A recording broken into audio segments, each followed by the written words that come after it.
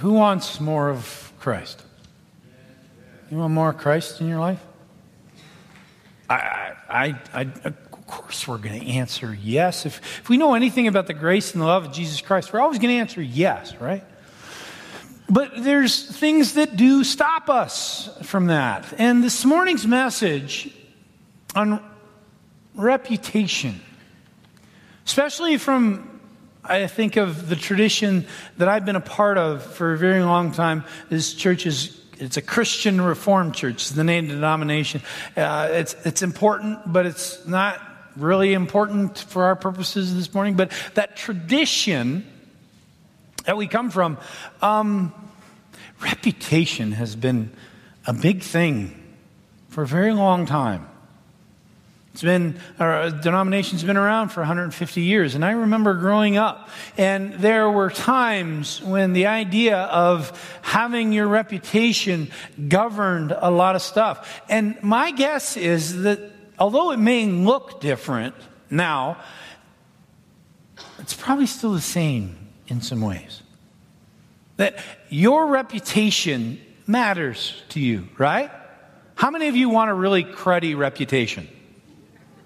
We don't want one. We want a good reputation, right? You want people to look at you, and when they see you, have some regard for you, right? You want to feel like when people look at you, they think you're honest, right? That's a good reputation to have. They're a person that is honest, speaks truth. That they're a person of integrity. We want people to look at us and think, wow, that's a person of integrity.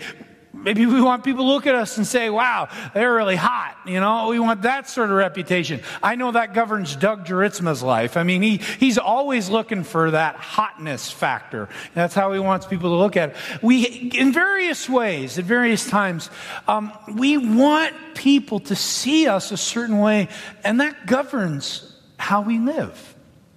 It governs the behavior in our life. And that's why I think this morning's message and breakthrough is a really important message. I think it's important for us to hear how much of a barrier reputation is to us experiencing the fullness of God's love. And how our concern with our reputation can hinder us from so many of the amazing blessings that God holds out and says, here, worry about me, and this is yours. We miss that because we're too concerned about how people see us. As we think about this morning from God's word, let's pray for his blessing on our time and his wisdom in our thoughts as we hear from him. Praise you, God, for being able to worship you and glorify you. We praise you that you give us the challenge and the truth of your word. That reminds us in our story this morning from the book of Luke that reputation is important, only as long as it is our standing before you. And we pray, Father, that you move in our hearts and in our minds to consider those things which stop us from getting more of you, from missing out on the blessings that you have for us, on Lord, just getting less. We consider those things, and through the power of your Spirit, that you will break through to new places in our lives, in our hearts, where we are governed in a different way by the gratitude that we have, the thankfulness that we have for what you have done in our lives. Father, you are the one who does this work, and we pray that you do it this morning. In Jesus' name we pray. Amen. From the book of Luke, there are Bibles in your pews in front of you if you'd like to keep that open. But certainly we are having it on the screen. It's about 1/3 maybe of the way from the back, 1/4 or so from the back of your scriptures. Luke chapter 7, beginning at verse 36. When one of the Pharisees invited Jesus to have dinner with him, he went to the Pharisee's house and reclined at the table. A woman in that town who lived a sinful life, learned that Jesus was eating at the Pharisee's house, so she came there with an alabaster jar of perfume. Now, as I read this, I want you to understand some things right off the get-go. This is the Jewish society of this time and in this place, 2,000 years ago, in what we now know as Israel-Palestine area, is governed by a patriarchal society, masculine-governed society. Women don't have near the standing that we know in our culture today. So when we read about a woman engaging with leaders, it's actually a huge deal. This woman would not have standing, would not have position, would not be welcomed into context where she would engage with leaders really at all. Especially because of the reputation that she carries. We don't know the specifics of it, we just know it is a sinful one. Not sure, we could extrapolate and think about that, but we're not really sure. We just know that she carries a reputation in the community. So when we see this woman engaging with the Pharisees and with Jesus, we need to understand how countercultural that was to the time and the place that we're talking about. This is a big deal. This isn't just one of those things that it's like a minor faux pas. This is way over the line. Okay? So as we read that, think of that. As she stood behind his feet weeping, she began to wet his feet with his tears. Now, again, I want to just stop for a moment because I think it's important for us to understand what we're talking about when we're talking about feet at the time of Jesus. Remember, no closed-toe shoes. Well, there was, but there wasn't many. They were very, very expensive, very, very limited in who they would go to. And so you had sandals on, and the roads were not cared for, they were not well maintained. Although Rome was here, Rome had not brought their whole Roman road system, so things were rocky paths. So you can imagine walking in sandals on rocky paths. You got a lot of cuts. You also had animals walking these rocky paths and leaving behind things that animals did, which you would eventually step in. So you can also imagine what these feet were like. So you would, and pedicures, I know, for Debbie, pedicures are a big deal. They didn't have them. No pedicures. So you're not getting that. So you're talking about really stinky, ugly, pretty gross things when you're talking about feet. And that's why the expectation was when you come to the home of somebody, your feet got washed. But we know in this story that didn't happen until the woman came. So for her to cry tears, be close enough to cry tears, and then to use her hair to clean the feet of Jesus, think about that. Pretty big deal. Then she wiped them with her hair, kissed them, and poured perfume on them. When the Pharisee who had invited him saw this, he said to himself, "If this man were a prophet, he would know who is touching him and what kind of woman she is, that she is a sinner." Now, I want to stop again for a minute because I need to talk about the meal. Some things we wonder about the meal, at least I wonder about them as I read the text. I wonder how this all worked because we think of like a meal, right? We got a table. Table's usually about this high, right? You got chairs around it at your kitchen table. You sit there. That was not the tradition of eating in this community. We hear what Jesus did what at the table? He reclined. And now we're thinking lazy boy, which is where half of you are going to be this afternoon watching football, right? Kick your feet up, pull the lever, lay back, and it's easy life. Different here.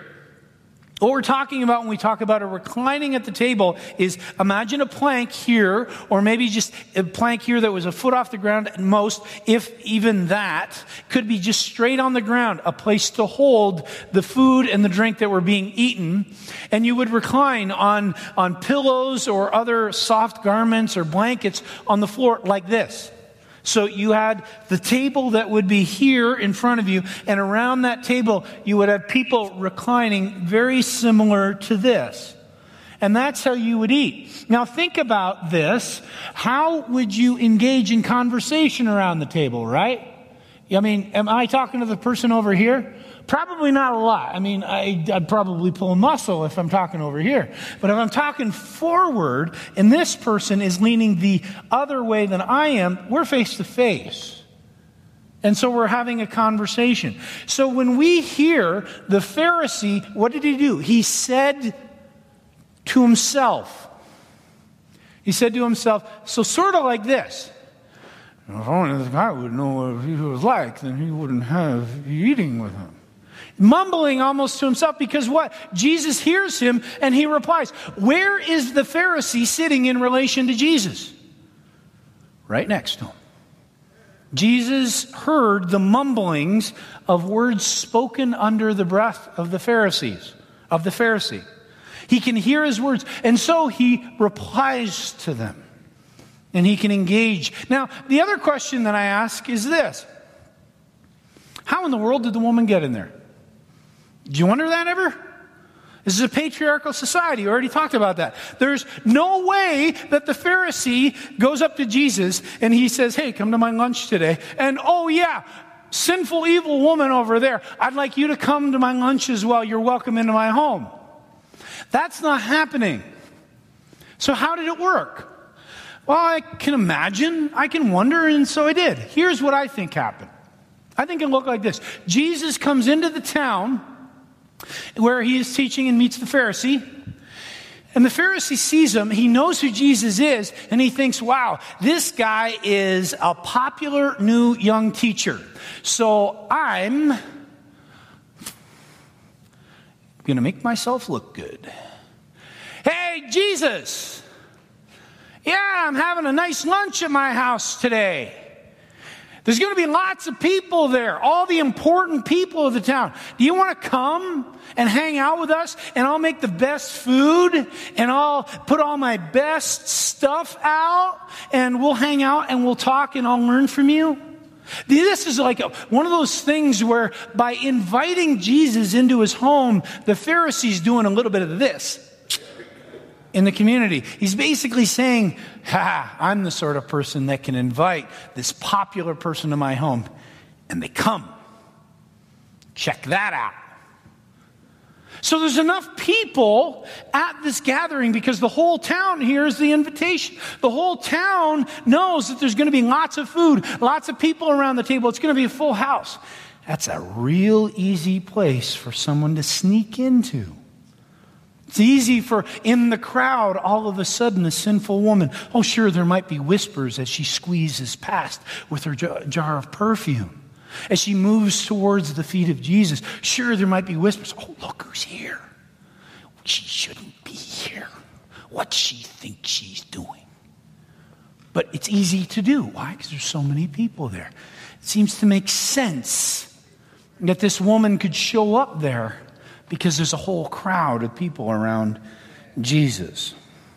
Okay? So that's your picture. Then we engage the rest of the story. Jesus answered him, so he can hear Simon the Pharisee speaking. Simon, I have something to tell you. You can imagine the Pharisee going, Jesus is going to tell me something. He's going to tell me how awesome I am. He's going to tell me how great this food is. He's going to tell me how wonderful my hospitality is. Tell me, teacher. You can almost put your shoulders up on that one. Tell me, teacher, what do you got to say? 2 people owed money to a certain moneylender. One owed him 500 denarii. For lack of a, sort of comparison, figure $5 million. Big amount of money. I'm sure that there's a different sum that is the actual connection. Figure just a lot of money. 500 denarii. And there's another person who owed him 50. And I know the math doesn't work, but figure $500. A whole lot less money. A much more manageable sum. Neither of them had the money to pay him back, so he forgave the debts of both. Now, which of them will love him more? Simon's listening closely, because this is a question, And if you're surrounded by people, you want to get that question right, huh? I suppose the one who had a bigger debt forgiven. You have judged correctly, Jesus said. You don't see Simon go, ha, I got it right. Check mark for me, gold star. Look at me, folks. But Jesus isn't done. Then he turned toward the woman. I almost see him reclining, puts his arm up behind him so that Simon, who's there, can see the woman as well. Do you see this woman? I came into your house. You did not give me any water for my feet. Customary hospitality, custom and tradition. But he didn't do it. But she wet my feet with her tears and wiped them with her hair. You did not give me a kiss. But this woman, from the time I entered, has not stopped kissing my feet. You did not put oil on my head, but she has poured perfume on my feet. Perfume's expensive, by the way. Costs a lot of money. Therefore, I tell you, her many sins have been forgiven, as her great love has shown. But whoever has been forgiven little, loves little. Then Jesus said to her, your sins are forgiven. And the other guests began to say among themselves, who is this who even forgives sins? Jesus said to the woman, your faith has saved you. Go in peace. Now, as we sort of get this picture of the story and we see how this whole sort of situation looked, we can see that the Pharisee is concerned. And yes, he is concerned about his reputation, but there's a little bit more going on than that. He's actually has a concern for something that is actually a good thing. He has a concern for the law of God here. Believe it or not, that's actually at play. Why? Because as a good Pharisee, he knows that you need to be one thing in order to be able to enter temple worship. And that one thing that you needed to be in order to go to the temple and do what Pharisees do is be clean.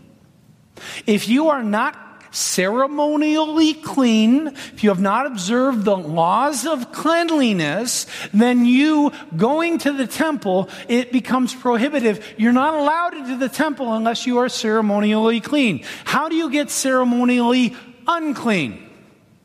By doing things like touching people who are sick. If you touched a dead body, if you touched an unclean animal, or if you touched a sinner. If you touched sinners, you were unclean. So by the very nature of the activity of our text, Jesus has been made, because she touched his feet, ceremonially unclean. The Pharisee is in essence saying, I need to go to the temple because I'm a Pharisee and I don't want to mess that up. That's my standing. That's my reputation. If I'm unclean, I can't fulfill my reputation. I need to get this woman out of my house. Get her away from me.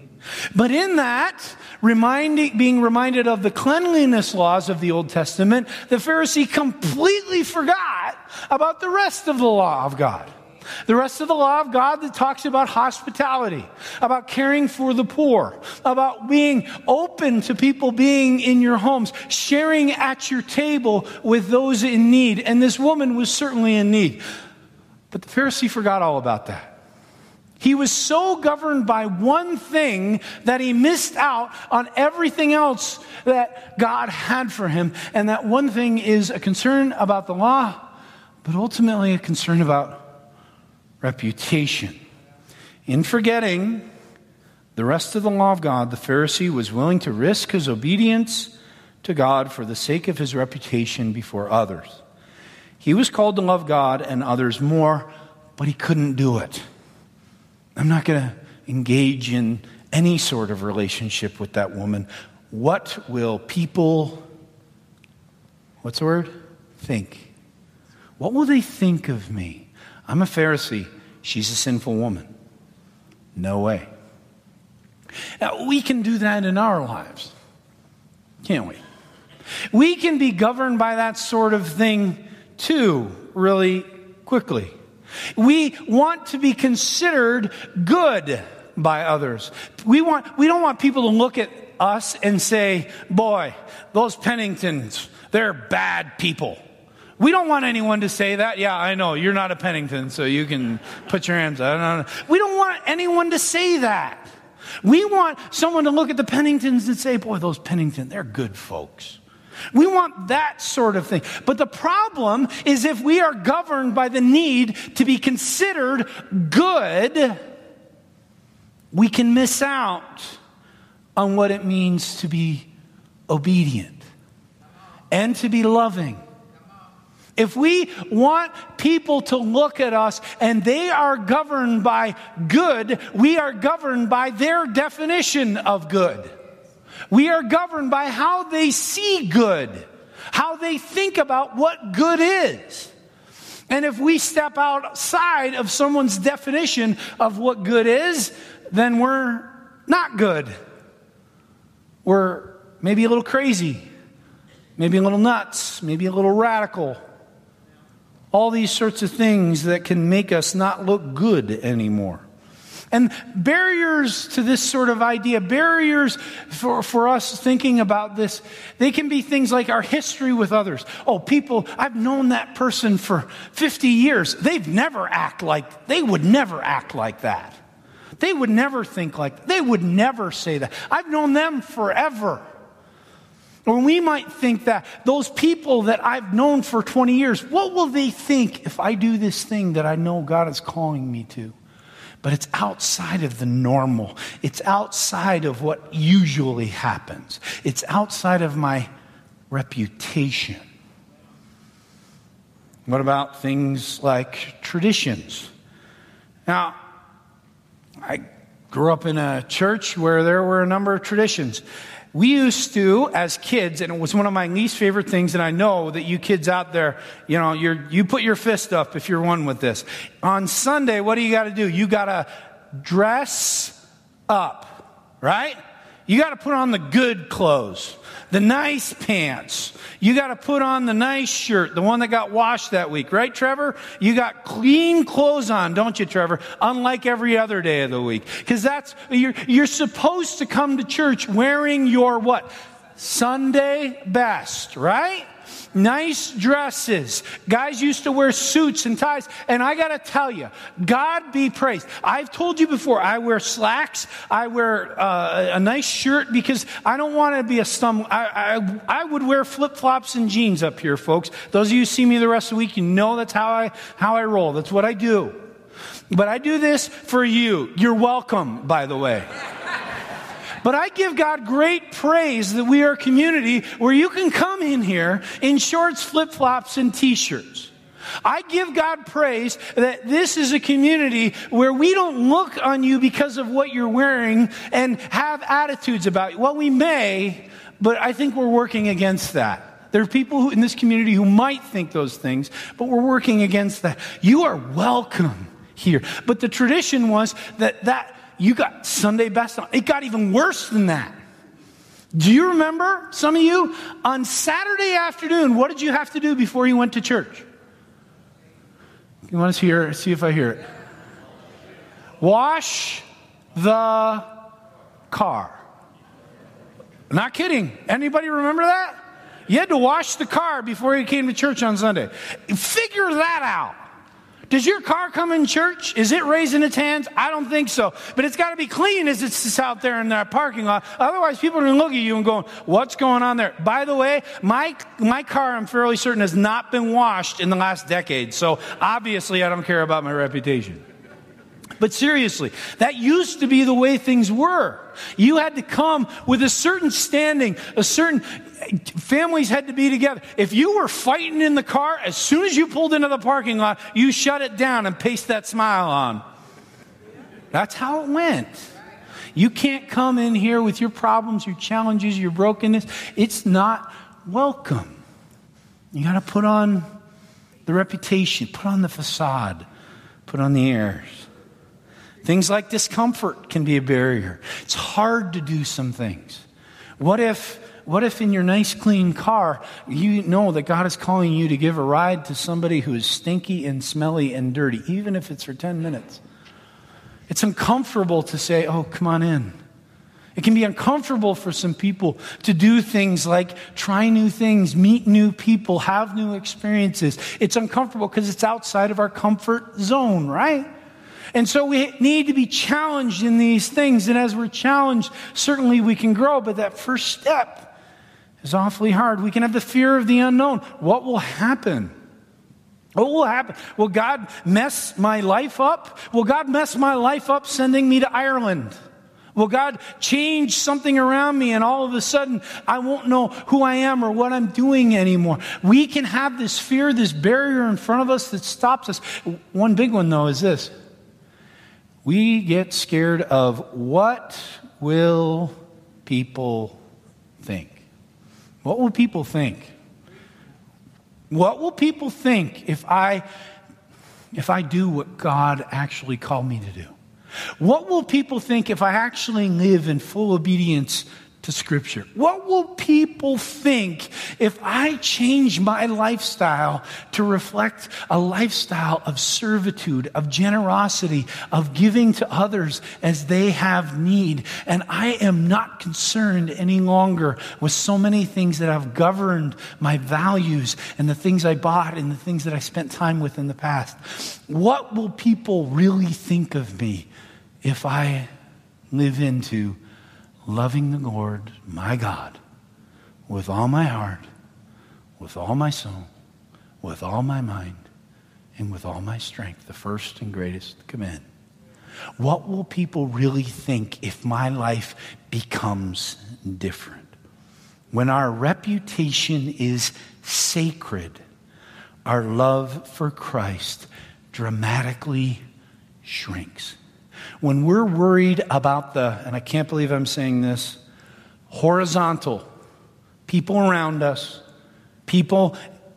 humanity, the world, when we are worried about that and not worried about the vertical, our relationship with God, if that governs us instead of this, we miss a whole lot of life. I think about that when I think about Lagonia. Now, for those of you who don't know, Lagonia School over on the north side of town is a school that we love and are engaged deeply in ministry.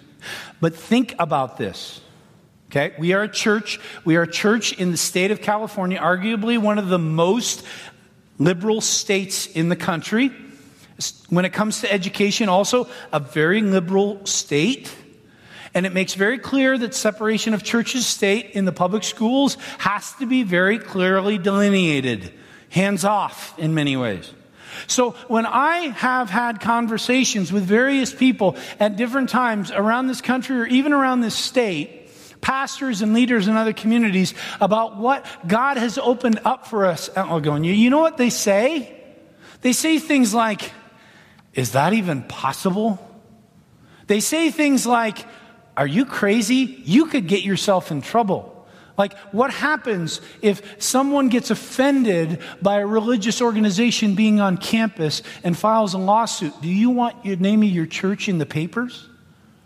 Those sorts of things maybe are possible. I don't know. People who are smarter than I would have to figure that out. But what I do know is that for some, the idea of a church loving a public school, we love a number of schools. Our Christian local Christian schools, certainly we care deeply about those and are engaged in ministry in those, but also our public schools. For us to love that school and engage certainly is something that for many faith communities is uncomfortable. But here's the thing. And if you don't know the story of how that happened, it's a beautiful story. One person in our church, Ginger Mulder, just had a relationship that got built with a principal over at Lagonia School over a number of years through a ministry called Bless Redlands. Once a year, we would get together and paint curbs at public schools and clean up trash and do various things. Well, through that few years of engaging in relationship with the principal there at Lagonia School, God opened up a door, moved us and moved the school into a place where we could increase the conversation. And then they had a librarian who was going on medical leave, and we just asked them at that time. It was like so beautiful how God did it. We said, hey, we'd like to serve you. We love your kids. We love your school. What is it that we could do to serve you? And they said to us, well, we got a librarian going on medical leave. Think you can help? Yeah, we can help. As a result of that, we now, 4 days a week at least, have that library staffed by volunteers for at least an hour a day, just putting books onto the shelves and helping students find the books they need. God moved us. But then it kept going. Because all of a sudden we've got Nick Intout, our associate pastor here, being a crazy man on campus, doing an intramural program where kids flock to him like flies to honey, and they hang out and they play kickball and wiffle ball and different sports and soccer, and they now have an intramural program, which they never did before, through Nick and a whole group of volunteers who help out. God moved and God worked. But more than that, there's a crochet club that has met at different times. There's an art club that has met at different times. There's a chess club that has met at different times. There's a music club that has met at different times. There are playground volunteers on a weekly basis. There are readers in the classroom now on a weekly basis. And I can tell you that when my wife comes home on Friday afternoon, she tells me little stories about kids that she's interacted with because she cares about them. And she loves them. She gets to know them, and we've seen them on other sports fields at various times, and relationships have been built. We've prayed for administrators and teachers over there as they've gone through sickness. They have prayed for us as we've gone through various challenges. If we don't go into the uncomfortable, scary world of not worrying about where anyone else thinks, we miss all that. We miss all of it.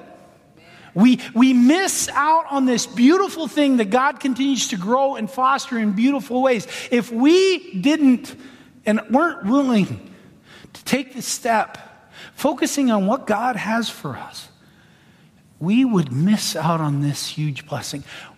What else are we missing out on? What else is uncomfortable, outside of the norm, on something that is challenging, something that might make people look at us a little differently? What else are we missing out on? Because we're not willing to focus on what God is calling us. We're too much worried about what's going on around us. As we look again at this story, we see that reputation was important for the woman too. She was governed by reputation as well.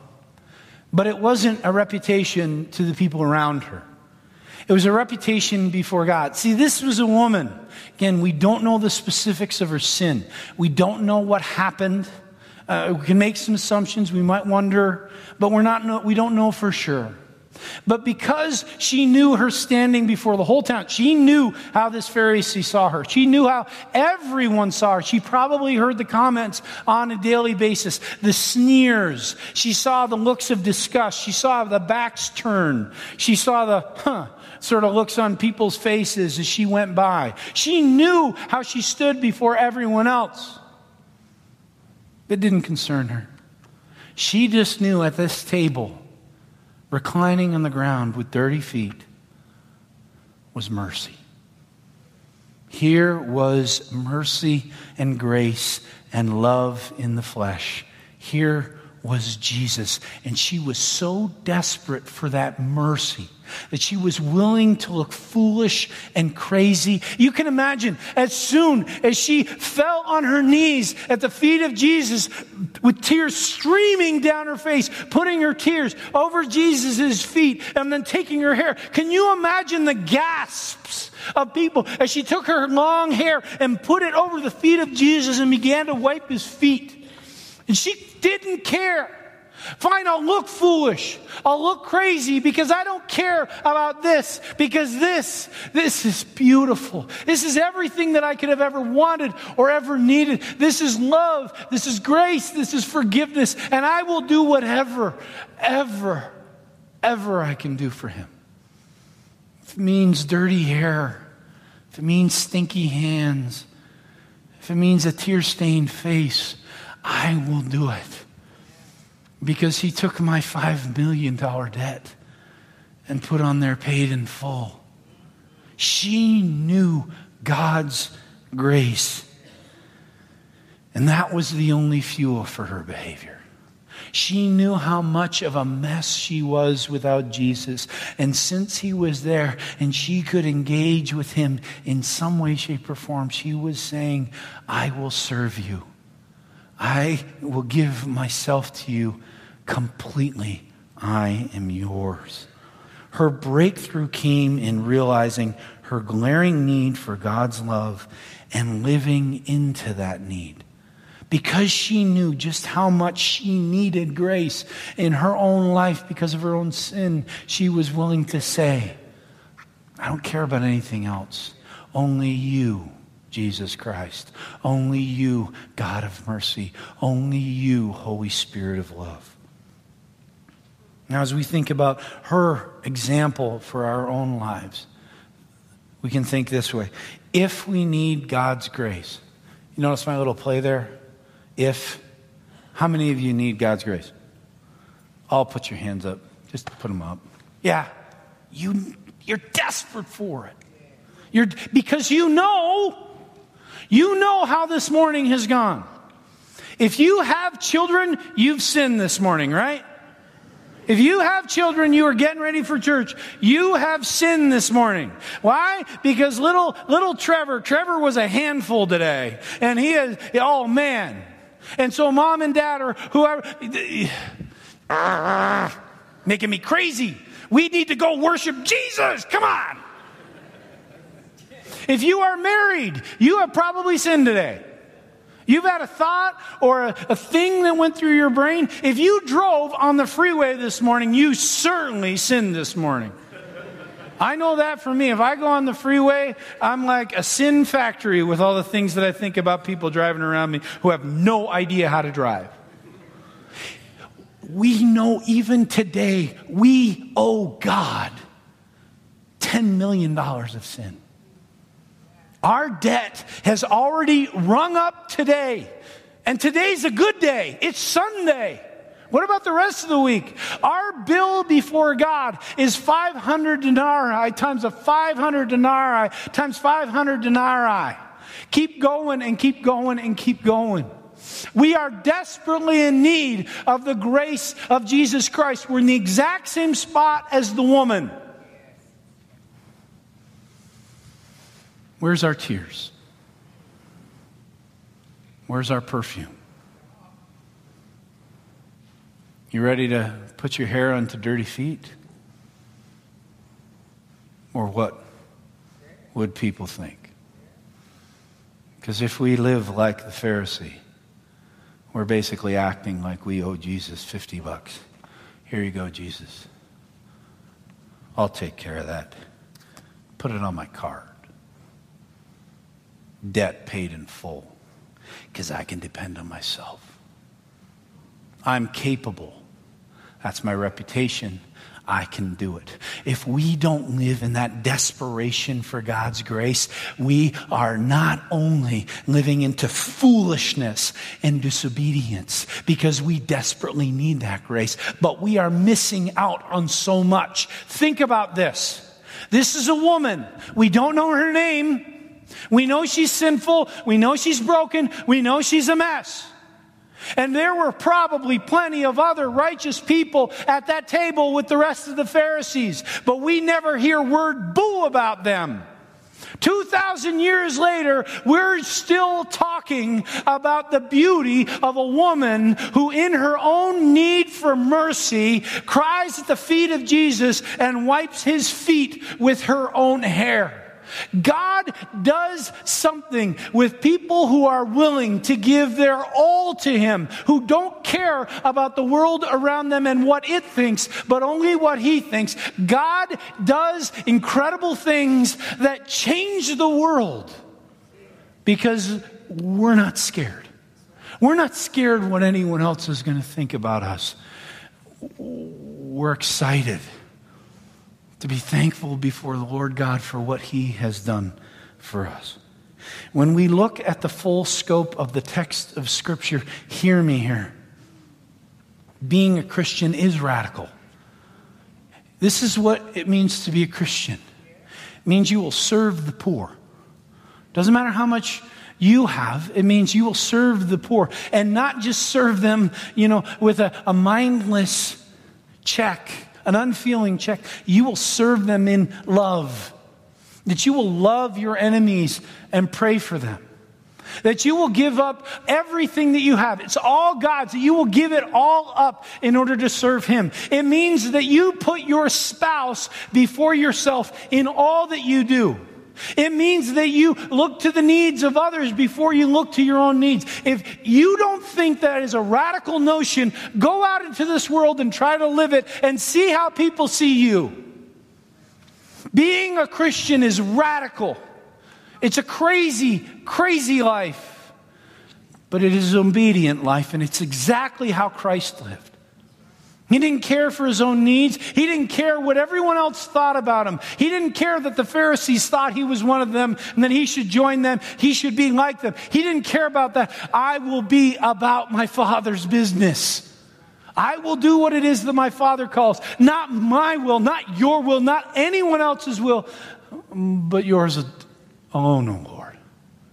As we live into that, there is beauty and power and an extraordinary work of God that happens next. I see that in our community as people live into this. Some of you know the story of the Winslows recently in the last several weeks. They wanted me to change their names. I asked permission. They wanted me to change their names, so I was willing to call them Trike and Ratty Lose Fast. But we decided that probably wasn't going to work. Lose Fast, you sort of get it, Winslows. Take a minute and you'll catch up. So, if you don't know the story of the Winslows they've gone through the process of Safe Families. And it was about 3 weeks ago that they got the call from Safe Families. We have 3 boys, kindergarten, first grade, fourth grade. And they need a place to stay. We're not sure for how long. There's crisis in the home. Can you help? Yeah, we can help. So 3 boys come into their home. They find out on, I think, Wednesday, Thursday, the kids are in the home. And if you called Patty or Mike during those 8 days, I think 9 days, that they had the kids in their home, here's what the conversation usually went like. Because I had several conversations with Mike and Patty. If they were talking with you while they were with the boys, it went like this. Oh, hi, Patty. How are you? Oh, I'm doing good, Scott. Kenneth, get down from there. Kenneth, you need to go sit on the couch. Kenneth, no, sit down. You can't do that. Okay, so yeah, here's what's going on with it. Kieran, you need to get out of the pantry. Stop eating. We're going to have dinner in a little while. Just calm down. It was like that constantly because they were busy boys, lots of energy. For the first, 5 days, they ate everything that you had. I think they hadn't been fed. They hadn't had a lot of food, so they were so hungry. They consumed we had them for 2 sets of 2 hours in our home, and they were seriously raiding the pantry as much as they possibly could. Not only that, but there was a whole lot of other stuff. They brought not just physical needs, but emotional needs.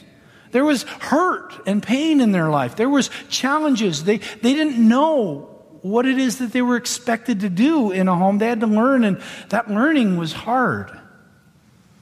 But the Winslows welcomed, and the beautiful part is they ended up able to spend, I think, 6 days at Redlands Christian.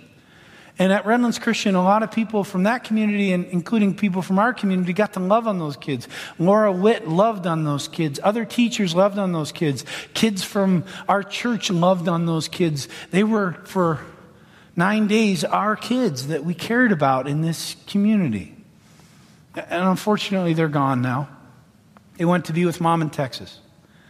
We don't know how that story goes. We probably won't know how that story goes. We don't know much of the story beforehand. But here's what we do know. For 9 days, 3 boys experienced the love of Christ. For 9 days, 3 boys came to church 2-3 times over the course of that time. And they got to be a part of a community that teaches the grace and love of Jesus Christ. They for 9 days got to have people who prayed for them and cared for them and loved them. And if you don't know, I mean, the Winslows had so much going on. I think the name of Savannah's tropical disease that she got in Philippines is called humu humu nuku nuku apa a a, something crazy like that. I know that's a Hawaiian fish, but it sounds like that. She got a tropical disease flare up while these boys were in her home. So while the boys are in the home, their parents are over shuttling to Loma Linda to try to figure out whether or not Savannah's going to be okay. God be praised, she is, we think. Figuring it all out, but things are okay. God is good. But in the midst of that, now, I don't know about you, but I had those kids for 2 sets of 4 hours. I didn't. Me and Kristen did. So Kristen did. I was just there sometimes. But they were in our home for 4 hours. And you know what I thought about the Winslows?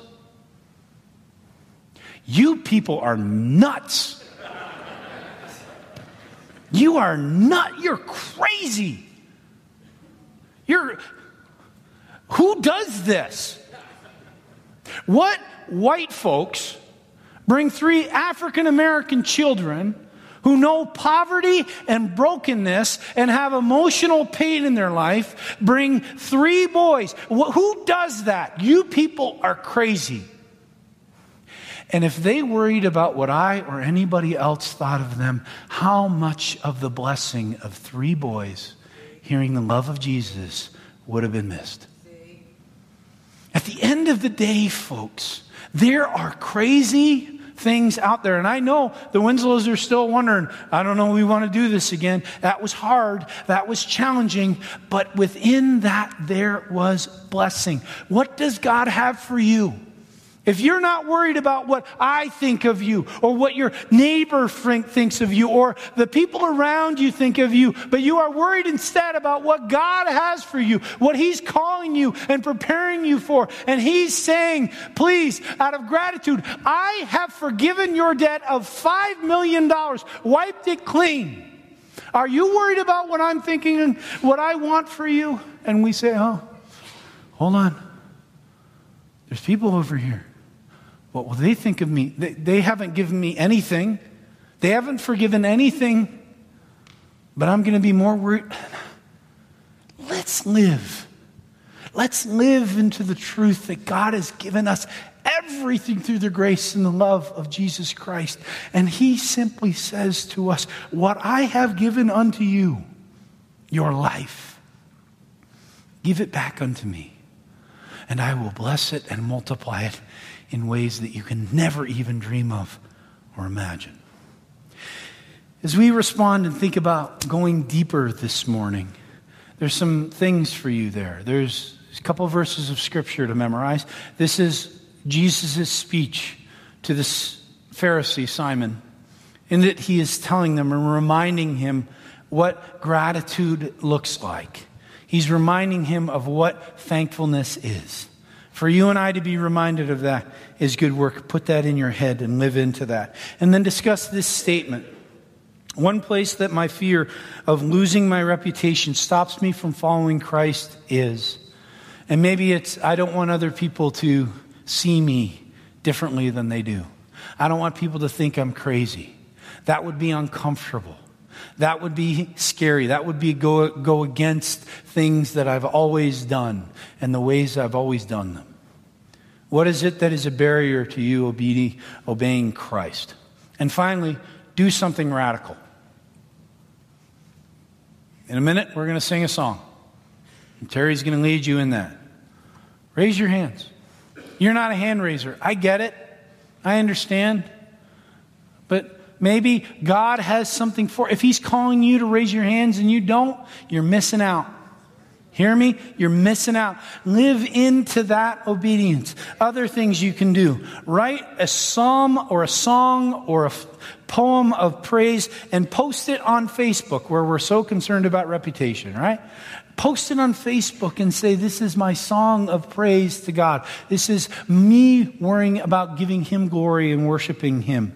Talk to someone that you wouldn't normally talk to. One of my big frustrations is when I talk to people who come visited the church is that people don't talk to them after church. We get in our frozen, chosen little circles that we've had for the last 25 years and don't meet new people. And you may say, well, I don't know who the new people are. I've only been here for a little while myself. Then find out. If you don't know somebody, they're a new person, at least to you, go talk to them.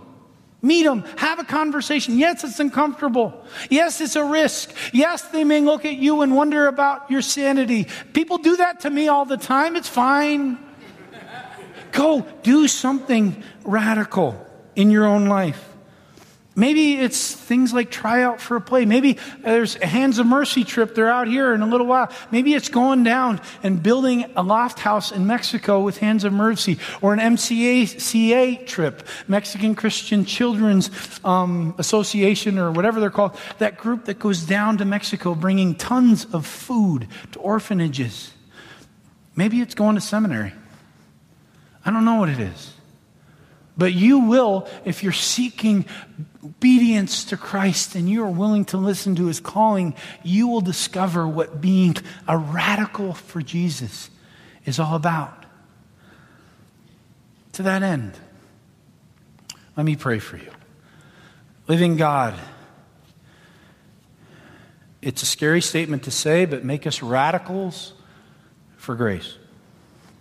Make us radicals for love in this world. Make us radicals for gratitude to Jesus Christ for what you have done to us. You have forgiven us everything. You have given us life and a purpose. You've given us community. You've given us hope. You've given us every good thing. Lord, may we live in response to that and not have fear in a world that has given us so little, that has given us only expectations, that has given us judgment on how we live and what we do, that has given us dreams that can't be achieved, or given us things that we think we should attain to or get or buy in order to be happy. The world has given us that, and we've said that that's enough oftentimes. Lord, may we turn away from the world and live into gratitude for what you have done. You've given us everything. And may we live and give back to you everything. In Christ we pray. Amen.